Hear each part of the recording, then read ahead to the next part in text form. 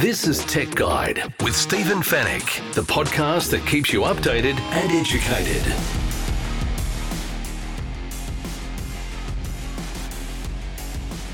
Hello and welcome to Tech Guide, episode 551. Thanks for joining me once again. My name is Stephen Fennick and I'm the editor of techguide.com.au. On this week's show, Tesla has cancelled the new Model S EV for Australian customers, and we're not happy about it.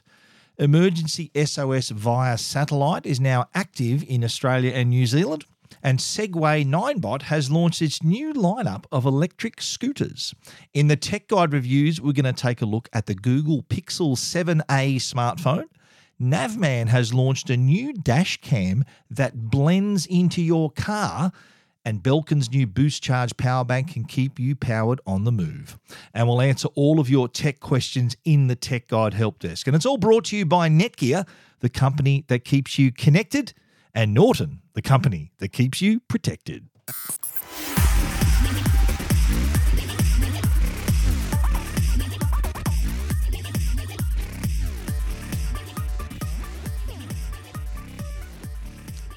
Well, I received an email on Friday from Tesla informing me that the Model S that I had ordered nearly 2 years ago was now not coming to Australia. They decided that the right-hand drive model of the new Model S Plaid will not be made. And so right-hand drive is not only for Australia, it's the UK, England, a lot of Asian countries. So a large chunk of the world is now not going to receive the right-hand drive Model S. And this comes, as I said, after it was ordered nearly 2 years ago by myself, probably longer for a lot of other customers as well. And they didn't really offer any kind of reasoning behind it, and I'm assuming that they don't think they can make money with a right-hand drive Model S. Like, the Model S is the more expensive version of their lineup, so you've got the Model 3 and the Model Y, which are selling really well, but the Model S and the Model X are the superior versions of those two models. So it's like you got your lobster and then you got your prawns, and so the Model S was the lobster of the lineup. And yeah, no reason given, no rhyme or reason. They just said, I'll read you the top of the email. It says, due to recent changes to the vehicle program, Model S will not be available in right-hand drive. Unfortunately, this means your order is unable to be fulfilled and will be cancelled. You will receive a full refund for any payments made. We understand this may be disappointing news to receive and want to apologise for any inconvenience caused. Well, I'm pissed off, I've got to say. I've been waiting for a long time for this car, planning it, hoping to have it. I've put my current Tesla Model S for sale. And I was hoping, initially when I ordered the car back in August 2021, I was on the site, it had a delivery estimate of December 2022, which was 6 months ago. When that timeline elapsed, so when they missed that deadline, and there was no indication of when they were going to commence production of the right-hand drive, what they did about a month ago was stop taking orders on the Tesla website for the Model S. Because up until, I think, the middle of April, you could still spec up and order a Model S. You won't see a price, but you'd get you can reserve one and you're in the queue. So with the news of them stopping taking new orders, I thought, well, that's great, because they've got enough now. They've sort of closed off the first allocation, let's say, and they're getting ready to spin up the factory in Shanghai, wherever it was going to be, and start pumping out the right-hand drive Model S Plaid versions. And I've been in conversations with a few people at Tesla in the last year or so, and they had no indication, of course, whether the Model S when it was going to come out. Well, now we know that it's not going to come out. But the indication they gave me was that what normally happens is Australia is normally 2 years behind the US. We've seen that with the Model 3. We've seen it with the Model Y. And it takes about 18 months to 2 years for Australia to have those vehicles. And judging by that, I do know that the Model S Plaid went on sale in the US on July 2021. And so going by that logic, I assumed that it would be the right-hand drive model would then appear perhaps July or the second half of 2023. And so I was planning on that would be my next car. The lease of my current Model S runs out at the end of this month, as a matter of fact, and it's for sale on car sales. There's a link on my story about the Model S being cancelled, just for your own for you to see it for yourself. But it is on sale right now, and a lot of people have contacted me about this and said, look, this has made your car more valuable, because it's now you cannot buy the Model S in Australia. So the model that I have now with the Model S, you can't buy that. It's money can't buy product at the moment. And so that perhaps could make it makes it rarer and perhaps makes it more valuable. But time will tell about that. Now, so it really has punched a hole in my plans for the future. Now, what I was planning on doing, of course, was selling my current car, or even at the very least trading in my current Model S, and then getting into the new Model S. So now my options have changed, and in the same email that they told me that my Model S order will not be fulfilled, they did offer as a consolation a $3,000 discount on a Model 3 or a Model Y, I think if I order it before the end of October, using the same email that I ordered the Model S with. So there was that incentive as well. But I think that, I used the analogy earlier, the Model S is like being offered the lobster, and the Model 3 is like the chicken wing. You're getting something, you're not getting the same standard of the same type of vehicle. Now, I've thought long and hard about just speccing up the Model 3 performance and try bringing it as close to a Model S as I could and going down that path. I've even looked at other EVs. I'm looking at the Polestar. I've already test driven the Mercedes-Benz, the EQE, which is a pretty attractive vehicle as well. So I'm keeping my options open, and one of those options is to hang on to my current Model S. There's nothing wrong with it. It's in great condition, got very low kilometres, and I don't want that to sound like my ad, but it is. It's in great nick. It's got all the MCU upgrades, so it's got the latest computer that the very latest Teslas have in their cars as well, the same speed, the same performance of the computer. It's got all the charging upgrades, so when the new models of the supercharger, the new versions, it will be able to charge even faster using those chargers as well. And it's in immaculate condition. It's got ceramic coating. It's got white seats, free supercharging for the life of the car as well, which is another incentive for me to hang on to the car, because that travels with the car. So if it's got free supercharging, the next owner will have free supercharging. I won't. It stays with the car, not with the owner. So if I do hang on to it, that's another bonus that I get free supercharging, I used a referral 5 years ago, and that got me free supercharging for the life of the car. So that's probably what I'm going to do. I think I'm going to just hang on to it. I'm just going to re-register it, reinsure it, get the green slip happening, and just work out the finance on the back end of this lease so we can keep driving. But I'm gutted. I'm really disappointed that this has happened. I don't know what it says about Tesla's their thoughts for Australian customers, but there is a large enough group of people in Australia who wanted the new Model S and Model X for that matter as well. And when I bought my car 5 years ago, and there wasn't much to choose from back then, and I chose the Model S, and for good reason. I really liked the car, wanted the car, and I was one of the people that helped Tesla along to become the company they are today. I had faith in them 5 years ago to buy that car, and one of the best purchases I've made in terms of a vehicle, one of the best cars I've ever driven.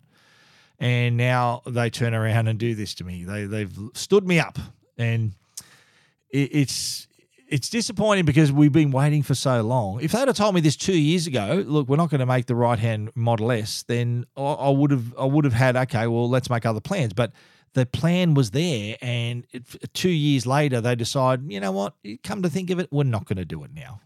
I know you've been waiting for it. I know you paid a little deposit. I only paid $150 deposit. I don't care. They can keep the deposit. I don't care. I ain't going to get it back, though. But that's the fact that they've left me hanging for this long and then suddenly cancelled on me. It's I'm like I said, I'm pissed off about it. Not happy, but it still stuns me though to think that Tesla don't think they could make money with a Model S. Now that's got to be the reason why. I don't know whether it was economically worthwhile to do it, but Ferraris make right-hand drives, for God's sake. You could buy a right-hand drive Lamborghini in Australia. So why the hell would Tesla not think that a Model S would sell here? Is it just too hard for them? I don't know. I'm really disappointed that they haven't shown faith in us. They would have sold a ton of Model S's here. So, yeah, I'm still baffled. I'm still scratching my head about this. Elon Musk, you've broken my heart. That was the first line of my story on Tech Guide. I think, get off Twitter. Stop tweeting up all this rubbish and spend more time on the Tesla business, and you might work out a way that you can actually make some money selling Model S's. My money's ready to go. I was ready to buy, but now I've got to make other plans, which could possibly mean turning my back on your company, turning my back on Tesla. Yeah, I'm not happy. If you want to read my full report, all of my thoughts about this, you can check all of that out at techguide.com.au. Keeping you updated and educated. Tech Guide with Stephen Fennick. Well, we heard about emergency SOS via satellite last year when the iPhone 14 was announced in the US back in September. Now, this was a feature that allowed users to contact emergency services or make their location known outside of cellular and Wi-Fi range.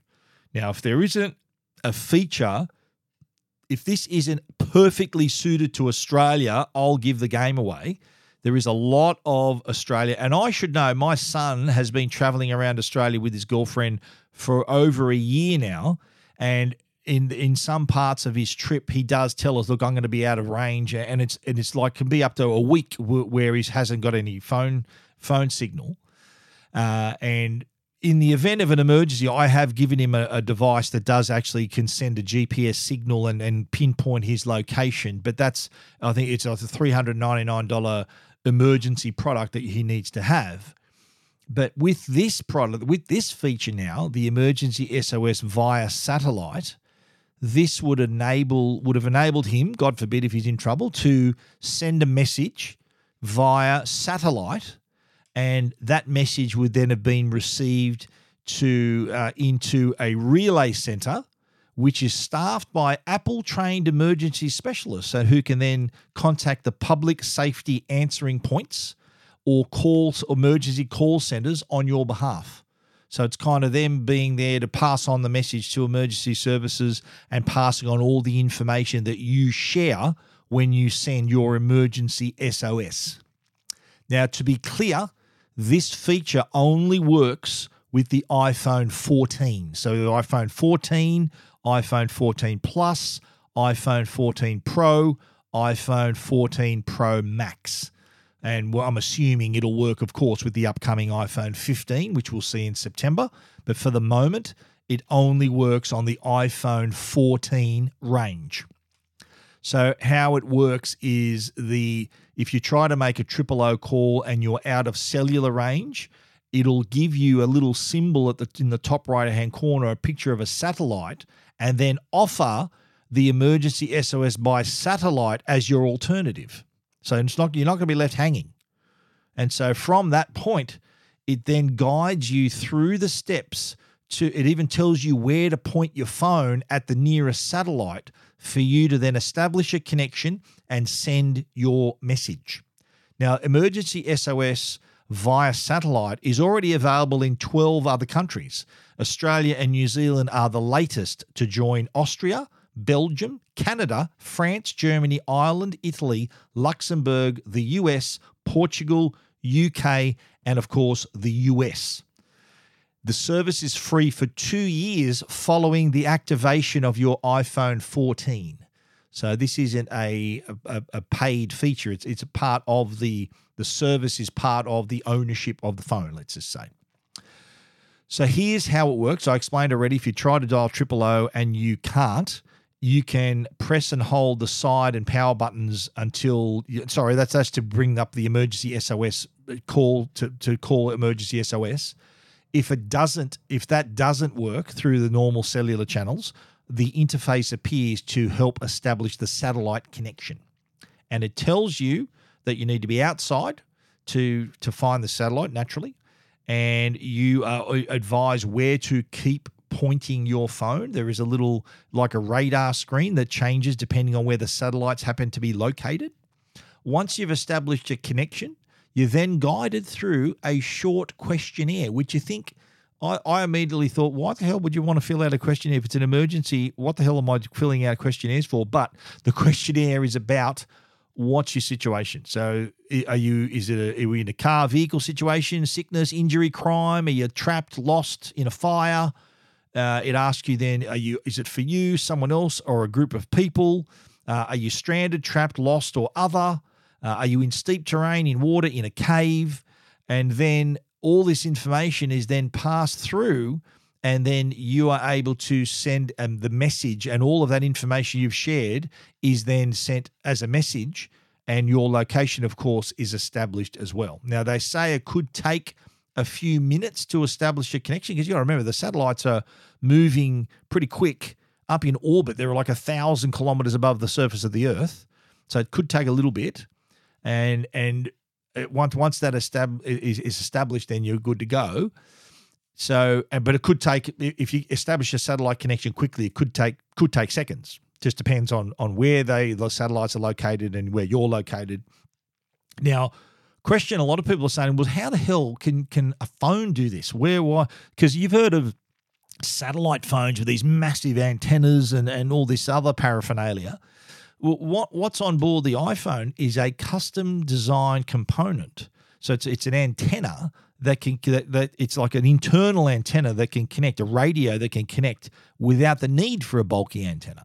So this is proprietary hardware that works with the software to achieve this possibility, which is remarkable when you think about it. Now, what else happens is an algorithm comes into play to compress the text message and makes it the file 3 times smaller to make that connection, that experience even faster. So as I said, can take minutes, but can be as little as 15 seconds for you to establish a connection and get your message away.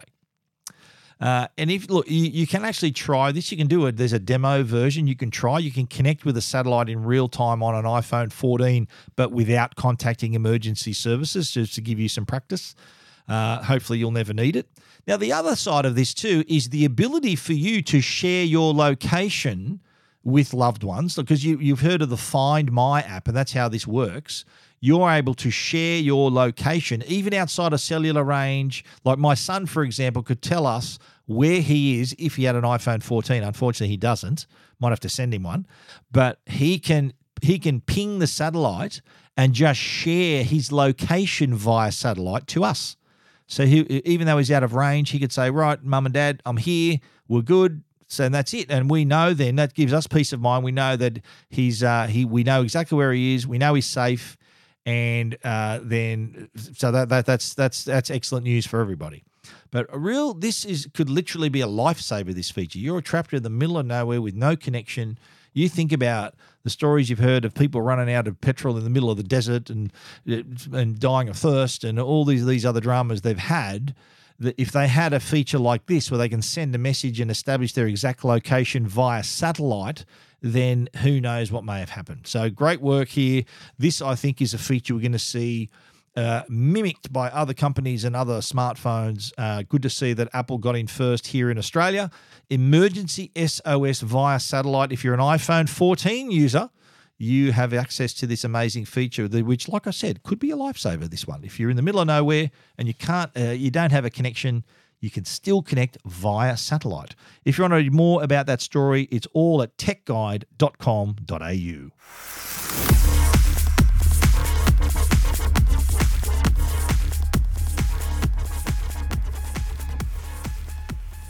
Now, I was up on the Gold Coast last week for the launch of, I was a guest of Segway 9bot and was staying up at the Sheraton Grand, really nice hotel, for the launch of the Segway 9bot range of electric scooters. Now, they're one of the leading brands in this space, and electric scooters are more popular than ever.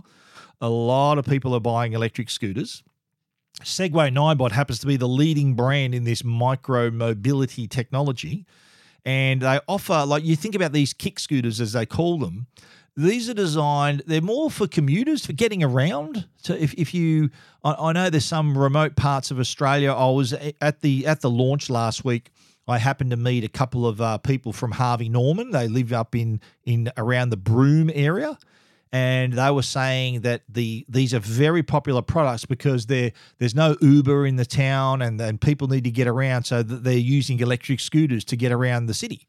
And so you think about the ways it's being used. Even here in Sydney, a lot of people use them for their micro commutes, but whether it's between 2Ks up to 50Ks the commute, it is something that people are looking at rather than being stuck in traffic and catching public transport. So this is definitely an option. Now, globally, Segway 9bot customers have ridden more than 8.7 billion kilometres on the Segway 9bot scooters. And that means they've also reduced carbon emissions by 419 million kilograms. So if you want to do this for the environment, tick another box there, because that's exactly what you'd be doing. You're not using a car, you're not using public transport, you're charging a battery on a scooter and getting on your way. And of course, most of these models fold down quite small, so it's easy to say to ride the scooter to maybe a train station, and when you get to your destination, you can fold it up, put it under your desk or wherever you happen to be, and then get on with your work, or get on with your day. Now, the new features, there's several new features across the range. So there's the Max G2, there's the F2 series, and there's the E2 series. Now, what they all have in common is a safe battery system. There is actually a technology on board that ensures that the battery, it monitors the charge levels. It's called the BMS, the Battery Management System. So it makes sure that there's no overcurrent, there's no short circuits, and no increase in temperature. So it is a very safe battery. You hear the horror stories of people charging scooters and hoverboards and various things like that, and their house burns down. This has a system in place that will ensure that will not happen. The other feature they all have in common also is Apple's Find My location. Now, in the previous segment, we were talking about emergency SOS via satellite, where you can establish your location. Well, that uses the same app. So Find My is the app you use if you have an AirTag, for example. If you want to locate, you might have lost your keys or your purse or whatever, then Find My is how you would locate it. So you built into all these scooters is the Find My applications, or that feature. So on the Find My app, you've got to have an iPhone, of course, to use this feature. But on the Find My, you'll be able to locate the scooter. So if anyone nicks your scooter, you can actually track them down. They won't know that Find My is on board unless they're listening to this right now. They won't know that Find My is on board, and you'll be tracked down. They also, all the scooters work with a companion app, of course, and they can do things like monitor charge levels and activate various features on the scooters as well. So really advanced how they've come a fair way with the technology, and I got a chance to ride all of them. Now, I'll add right here that the scooters weren't the only product that they announced. They also announced a limited edition Go-Kart Pro Lamborghini. That's right, a Lamborghini go-kart, which I rode up there, and it was a hell of a lot of fun. Very tight fit for me, but I still managed to have a hoon around up there, as I did with all the other scooters as well. So I rode the Max G2, I rode the F2 series, I rode all the E2 series as well, and Segway 9-bot have done a fantastic job here. Let's start with the Max G2. This is $1,699. I think this is the sweet spot. This is going to be the most popular product in the range. Has a range of up to 70 kilometers on a single charge. Has the proprietary, I love the name of this technology, Ridey Long is the technology, which means it increases the battery efficiency. So that's why you got a longer range. Ridey Long is the name of the technology. I kid you not, it's on my story.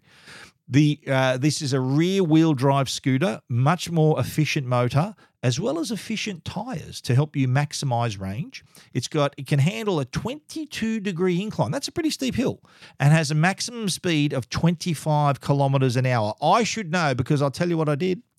We had a little session behind the hotel at the Sheraton, which is up near SeaWorld up there in sort of main beach area. After all that was done, I said to them, look, I'm going to take a Max G2 and I'm going to ride it to surface. So anyone who knows the Gold Coast very well, most of the way along the water is a very wide path for bikes and pedestrians. And I rode this scooter. I actually went past surface. I went from Main Beach through Surfers Paradise all the way down to Broad Beach along the path and back again. Round trip of about 45 minutes, and most of the way, where there were no people around, of course, I was 25 kilometers an hour, not a problem. And with the range of up to 70 Ks, it wasn't an issue either. So that's just an example of how it's a perfect place to use an electric scooter to get around. The Max G2 has a double suspension system too, so really smooth ride, single spring suspension on the front, double on the back. It also has, here's a really cool feature, has 10-inch self-sealing tires. And what that means is that if you get a puncture up to 4 millimeters, what happens inside the tire? There's a substance inside the tire that actually drops down into that puncture and seals it up. So it's like there's glue inside it. So it's like a self-sealing tire. So when you remove the object, this glue comes into place and seals it up again. How good's that? They should have that on cars. It's amazing. It has a dual braking system as well, LED front light. There's even turn signals you can indicate on a scooter. And they have the battery management system, as I mentioned. Now, moving along to the F2 series. Now, the Max G2, as I said, $1,699. That's kind of the jewel in the crown. That's sort of the sweet spot, the most, I reckon, the flagship scooter. Then they've got the F series, which ranges in price from $949 up to $1,399. Now, this is aimed, again, at commuters. It's got wider handlebars.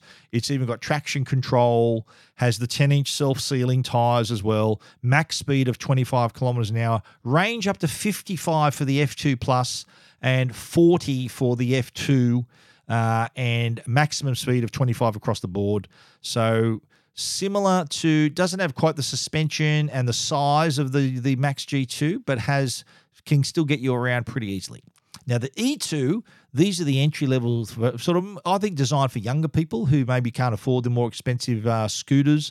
The E2, they're priced at $549. The E2 Plus is $649, range of 25 kilometers and a top speed of 25 kilometers per hour. Now, these have a really light and slim chassis and have the durable hollow tires, dual braking, improved suspension, you name it, it's got it.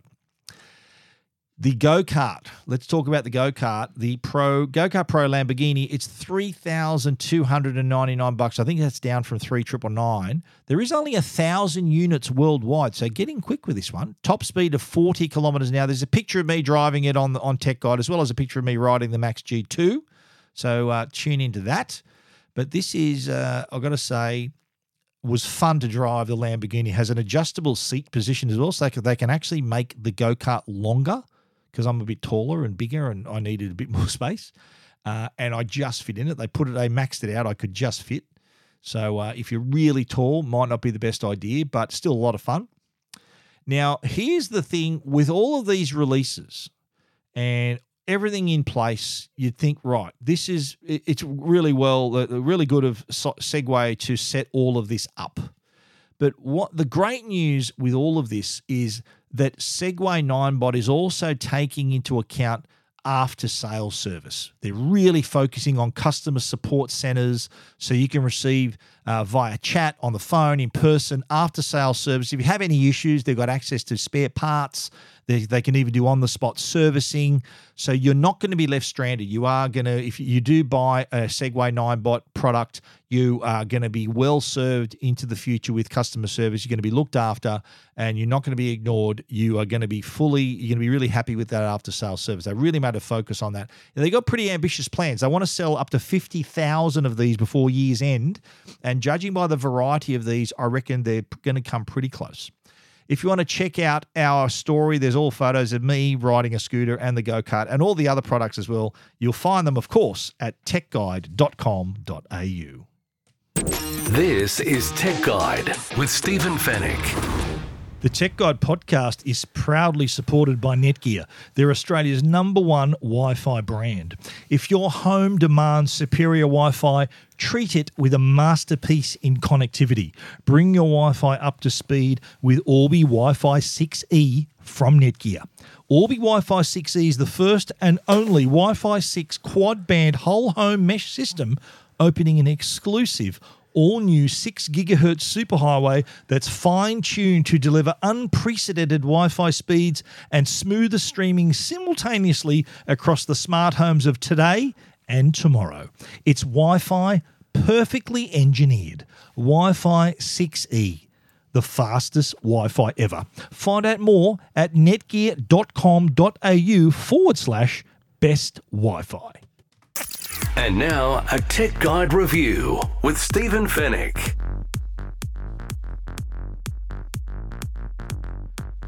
Our reviews this week, another smartphone review, and this time the Pixel 7a. So I like the fact that we spoke about the A54 last week from Samsung. The Pixel 7a is kind of in the same market. So listen back to last week's review. I don't really compare them. If you want a comparison, I sometimes do those, but I like a product to stand up on its own merits. So you can judge for yourself on the sheer specs and my rating of the Pixel 7a compared to the A54. I have had that question a few times. People are tossing up: do I get the Pixel 7a? Do I get the A54 5G from Samsung? Really up to you. I'll let my review stand on its own. I will share, though, if I had to choose between the two. If you want to contact me, I'll tell you what my preference is. I won't right now because I don't think it's fair on this new product. I want to review it on its own merits. The Pixel 7a. This is the latest device from Google. Now, this was announced alongside the new folding Pixel, the worst kept secret in technology. That's not coming to Australia. It's going to be horrendously expensive. So it's going to be like over 2,600 Australian dollars, judging by the straight conversion of the 1,800 US that it's going to be worth in the US, right? So this was part of that announcement, as was the Pixel tablet as well. They announced that at the same time. But the Pixel 7a, unlike the Fold, is available right now. It went on sale the day it was announced, and it has a 6.1-inch full HD plus display running at up to 90 hertz and is powered by Google's Tensor 2 G2 chip. So same chip as the Pixel 7 and Pixel 7 Pro. So performance-wise, you're equal with those. On the camera side, it has a 64-megapixel main camera, 13-megapixel ultra-wide camera, 13-megapixel front camera. It is also running Android 13. Now, if you're new to Android, if you are maybe a casual Android user, the Pixel 7a can perhaps be a little overwhelming. There is a lot of features. It is very Android. By that, I mean there is no user interface on top of Android. So if you buy a Samsung phone or another brand that's running Android, they normally have their own UI, their own user interface that uses Android as its foundation. With the Pixel 7a, it is all Android all the time, and it is a no-holds-barred version of Android, which savvy Android users love this because there's no filter between Android and the user interface, because the Android is the user interface, if you know what I mean. So a lot of new features, a lot of different ways of doing things, and it does take, even for me, it took a day or two for me to appreciate it and know where everything is and know how it all works. But now I like this phone more today than I did when I first received it. At first, it was a little bit, okay, yeah, it's like this, and it took some adjustment, but I'm liking it even more today than 2 weeks ago when I started using it. So big tick for that. It does, design-wise, looks very similar to the 7 and the 7 Pro, has that same glossy back panel, the same camera bar as well. It's all one color as well. There's a new color called Sea, which is meant to represent the ocean, blue, as well as the traditional favorites like charcoal, which is black, snow, which is like a slightly off-white color. It has an IP67 rating, so that's dust-proof, can handle a splash of water, but don't think you can put this underwater. But it can handle if you drop something on it or splash it, you're good to go. The 6.1-inch OLED display has a resolution of 1080 by 2400 and 429 ppi, which is pixels per inch. So nice, sharp, bright screen. It also has a scratch-resistant Corning Gorilla Glass 3 cover glass on top as well, and has that 90 hertz refresh rate, which for a phone, this is $749 phone, is pretty good because it really smooths things out for gaming, scrolling, watching videos. The 90 hertz refresh rate does come into play, and you do notice the difference. What I liked about it too is it had quite a bit of brightness. The 7A screen, even in bright sunlight, I could easily read it. But there are some new features to get your head around, which I'll talk about in a minute, but that's part of that whole getting used to the product, because it does offer these features up front rather than you discovering it.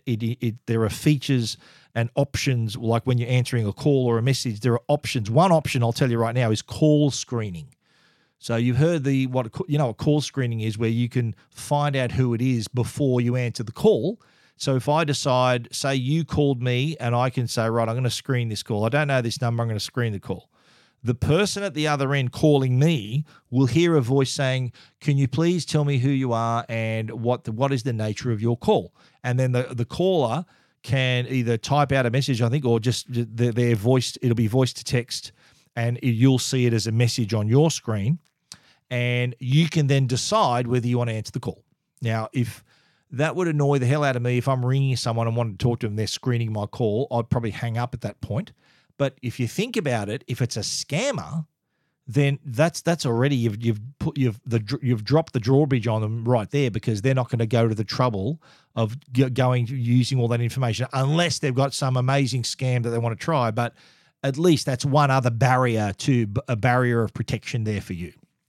But as I said, if you don't know the number, it may be annoying to someone. Like if you see a call coming through, and you know they're in your contacts, you know who they are, then of course you can choose on the spot whether you want to answer that call or not, or just send them a text, look, I'll call you back later if you're busy.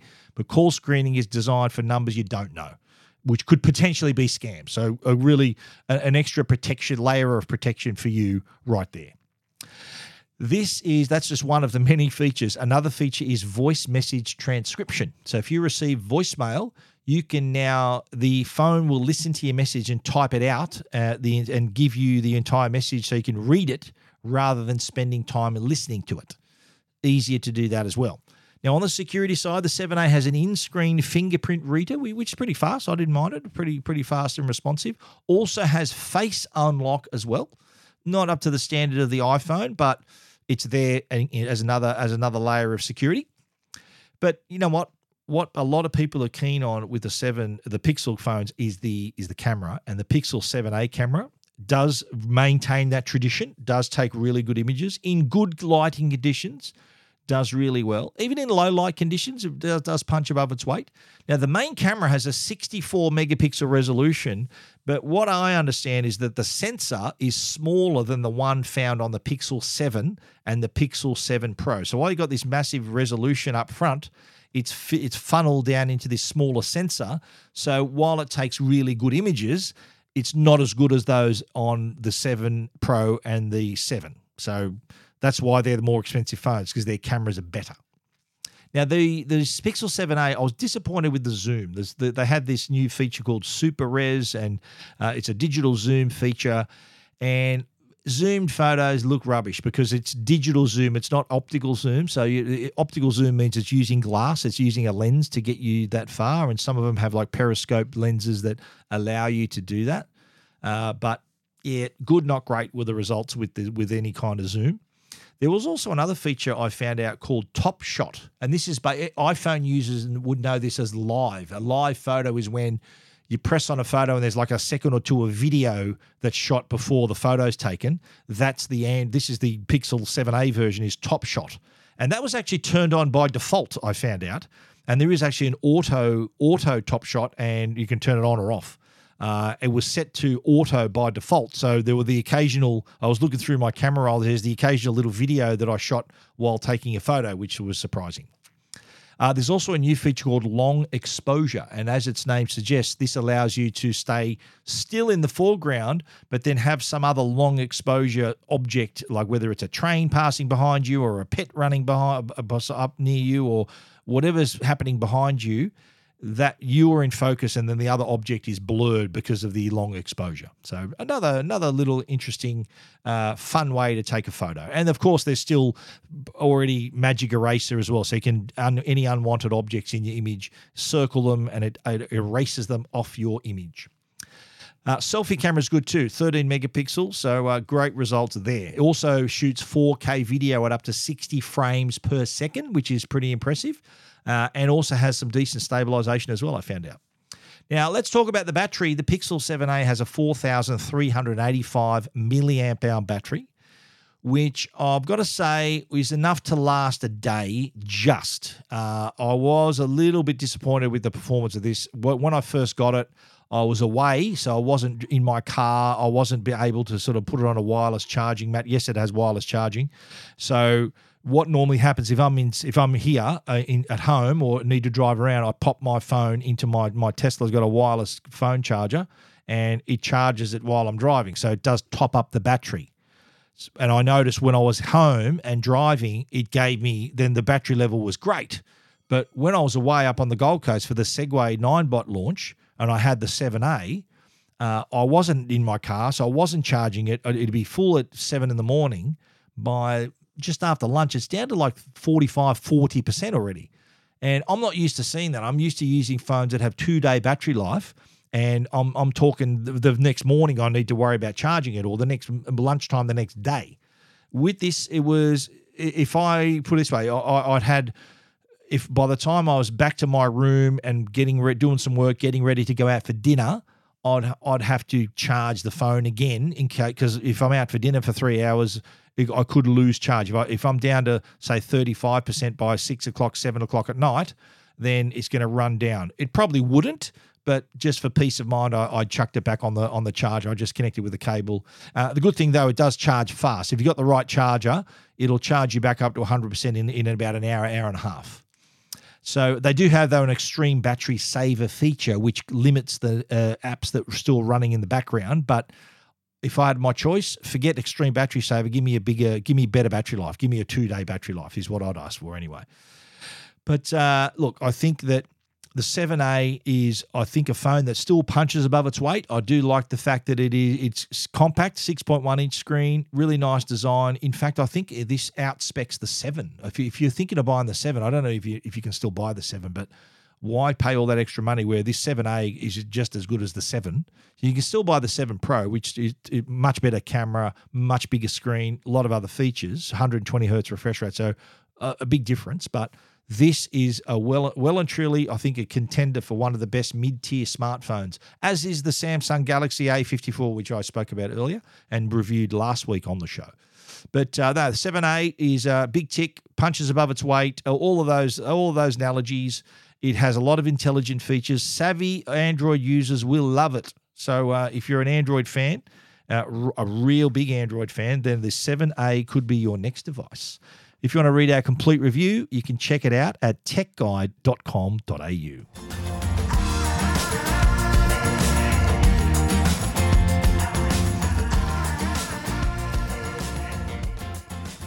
Alrighty, let's talk dash cams. And Navman are one of the premier companies that make dash cams, and they've just released the MyView Alta. That's ALTA. And this is a dash cam with a difference. I know when you think of dash cams, you think of this square thing with a screen on the back, camera on the front, and so you can see what the camera's seeing. and it's pretty bulky. It sits on your windscreen, can be distracting, the cable hanging down. It is not the ideal scenario. So what Navman has done is taken all that into account and created a device, the Alta, that actually blends into your car. And by that I mean it has a vertical design. So there's no screen. So if you want to pair your phone to the device wirelessly, you can see a live view, your recorded video. A lot of dash cams now do this. They don't have their own screen. But in the case of the Alta, it is a long, narrow shape that can actually sit behind your rear view mirror and actually blend into the whole decor of your car. Still has your eyes and ears on the road, still offers 1080p, really good video quality, and optimized to create really clear and sharp videos day and night, because of course it's a dash cam. You need to be able to read important detail like car number plates, road signs, people's faces, all of that's there. But it does it in a way that integrates more into the vehicle's decor. So I think it looks quite good. And same deal, if there's any sudden braking or an impact, it does trigger the Alta to save the footage to the included 32 gig Endurance micro SD card. So if you don't know, a dash cam is always recording. If nothing happens, it's just going to record over the top of it constantly. It's always recording. In the event of an accident or that heavy braking that I mentioned, it then partitions that. It takes that video that it was recording at that instant, puts it into a separate folder, so then you can look back on it and see what happened. If in case of an accident, you've got your side of the story with that footage, which you can then pass on to the police, to your insurance company, and that is your side of the story. It also comes complete with GPS location, direction of travel, speed that you were going. All the information is there. The fact is now, though, that this little compact unit can still do all that, but be hidden away rather than being in this ugly square box on your windscreen. And the MP4 footage, as I said, can pair. There's an app that you can use. The MyView Pro app lets you view and download the footage and share it after an incident as well. Also comes with safety alerts too. So these are updated monthly via Wi-Fi. So you'll get reminders when you're approaching a red light camera, a safety camera, entering a school zone, a railway crossing, black spots. You do get that heads up as well. And this product, by the way, was developed entirely in Australia by Australian product managers, built in state-of-the-art facilities in Australia as well, can handle all the local conditions as well, so including the wildly varying temperatures in Australia.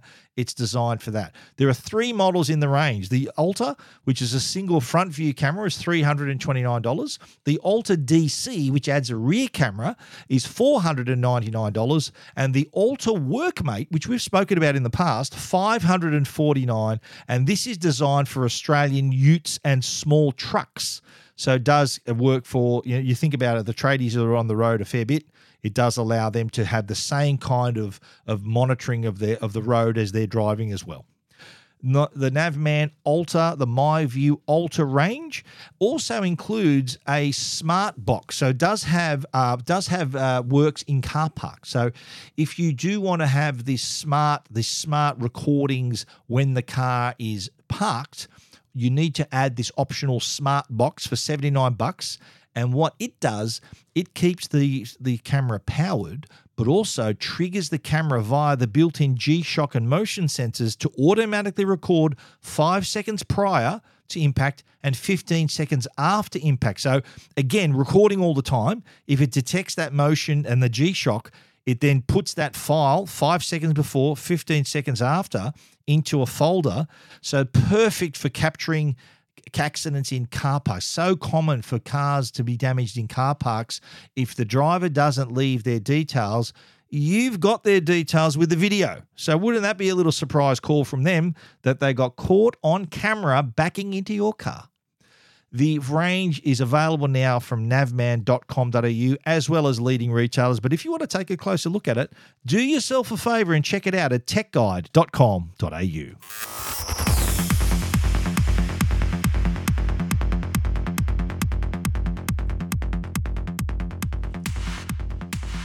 Belkin has come out with their new Boost Charge product. Now, this is a little battery. This is the Boost Charge Magnetic Wireless Power Bank 5K. It's 5K because that's the capacity of the battery, which is enough to charge your phone 2 or 3 times. So it's got 5,000 milliamp hour capacity, 7.5 watts of charging.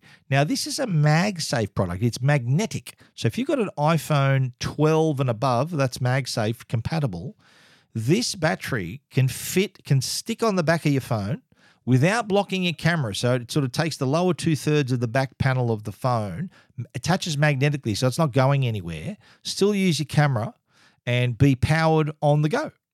But there's one more thing. There's a tiny little stand. There's a little kickstand that comes out, a little fold-out metal stand built into the back of the power bank. So while it's attached to your phone, you can fold out that stand and you can then view your phone comfortably in portrait or landscape mode. So if you're viewing something, you're doing a video call, taking a photo of yourself, you can do that now with the help of the Belkin Boost Charge Magnetic Wireless Power Stand. It's 5K power bank, and the metal kickstand helps you do it. So it's available in black or white and can give you, as I said, that handy charge if you're on the move and you're not near a power point, or you can't stop near a power point. You can charge on the go. It also has comes with the overcharge protection and a connected equipment warranty up to $2,500. So it's going to safely recharge your phone. As I said, available in black or white, and it's priced at $69.95. And if you want to check it out for yourself, it's at techguide.com.au. You're listening to Tech Guide with Stephen Fennick. The Tech Guide podcast is proudly supported by Norton. They're the company that can keep you and your family safe online. What dark web protection are you using? With the increase in recent data breaches and cybercriminal activity, so too is the risk of having your personal information stolen and traded on the dark web, which can lead to identity theft. Identity theft can result in a lot of lost time, money, and effort for you. It's time to have a plan. Norton Identity Advisor is your partner in cyber safety. It comes with dedicated restoration support in case of identity theft, along with dark web monitoring and social media monitoring. With Norton Identity Advisor, you have access to their dedicated restoration specialists to help you address your identity fraud claim and recommend a plan to help resolve it and help you get your identity restored. Norton also monitors the dark web for your personal information and notifies you if discovered. Social media monitoring also means you are alerted for any potential account takeovers and suspicious spam. Peace of mind with your identity starts here. Norton Identity Advisor is available at Officeworks, Harvey Norman, JB Hi-Fi, and online at au.norton.com. All your tech questions answered. This is the Tech Guide Help Desk. The Tech Guide Help Desk brought to you by our good friends at Belkin. We were just talking about the Belkin Boost Charge. That's a battery that fits on the back of your iPhone with a kickstand, but Belkin also supplies many other MagSafe products, charging stands, cables, you name it. They've got it, belkin.com/au. Now, a couple of weeks ago, it might have been last week, I spoke about Apple and Google working together to create a specification to stop unwanted tracking with AirTags. You may remember that story that is on Tech Guide as well. And basically, what this follows on from is where Apple a year ago they sent out an update for the AirTag so that anyone who is in the presence of an AirTag that doesn't belong to them will get a notification. Now, the reason behind this is so that a person may be alerted to the fact that they may be tracked without their knowledge.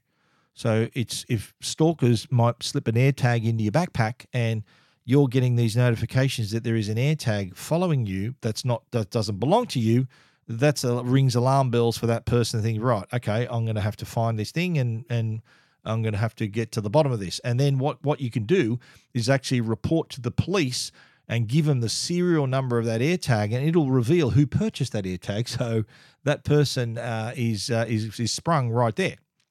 Now, this story, while it's a great technology, great that that is in place, one of my readers brought up a really good point about this and how this could potentially detract from users using the AirTags to keep track of stolen items. So I'll read out what Carl G wrote on the comment on my Facebook, on our Tech Guide Facebook page. I get the concern, but this feature nullifies the attraction of these items for me. I've yet to use one to find my keys, but rather use them as a relatively cheap tracker for a variety of items that are prone to getting stolen. Bikes, a dinghy, outboard, trailers, luggage, etc. They've paid for themselves several times over in just one recovery. But now anyone taking off with a piece of my property is going to get an alert to go looking for the tracker, which is a remarkable point. And I actually sought comment from Apple about this. And while they said, look, the feature's there to protect people, and the idea behind an AirTag is to put on your keys and to it's not designed. This Apple, if you look in the fine print, it's not designed to track stolen items. It's designed to keep track of your current items. But by the same token, if someone stole my keys or my purse or my wallet or my bike, I want to find them. And with this feature, it is giving the thief an alert that there's an AirTag in there. And so what's the thief going to do? The thief's going to find the AirTag and throw it away. It really then defeats the purpose. As Carl pointed out in his comment, it really does defeat the purpose of this if you want to track goods that have been stolen. So it is this feature, which is designed to protect people from not being tracked without their knowledge. It's going to give a thief a heads up that there's an AirTag. Oh, by the way, this expensive bag of camera equipment you stole, there is an AirTag in there. So what are they going to do? They're going to stop and look for it, throw the AirTag away, and continue on their way. Now, there is no solution, there's no mode, or there's no way you can change this. And again, Apple's approach is, well, this is designed for you to help keep track of your belongings and for you to track your luggage and things that that are not stolen. So if you are tracking it as for using it to track something that could be stolen, then unfortunately the thief is going to get an alert thanks to this update that there is an AirTag near them, and they could potentially find it and get rid of it and get away with it.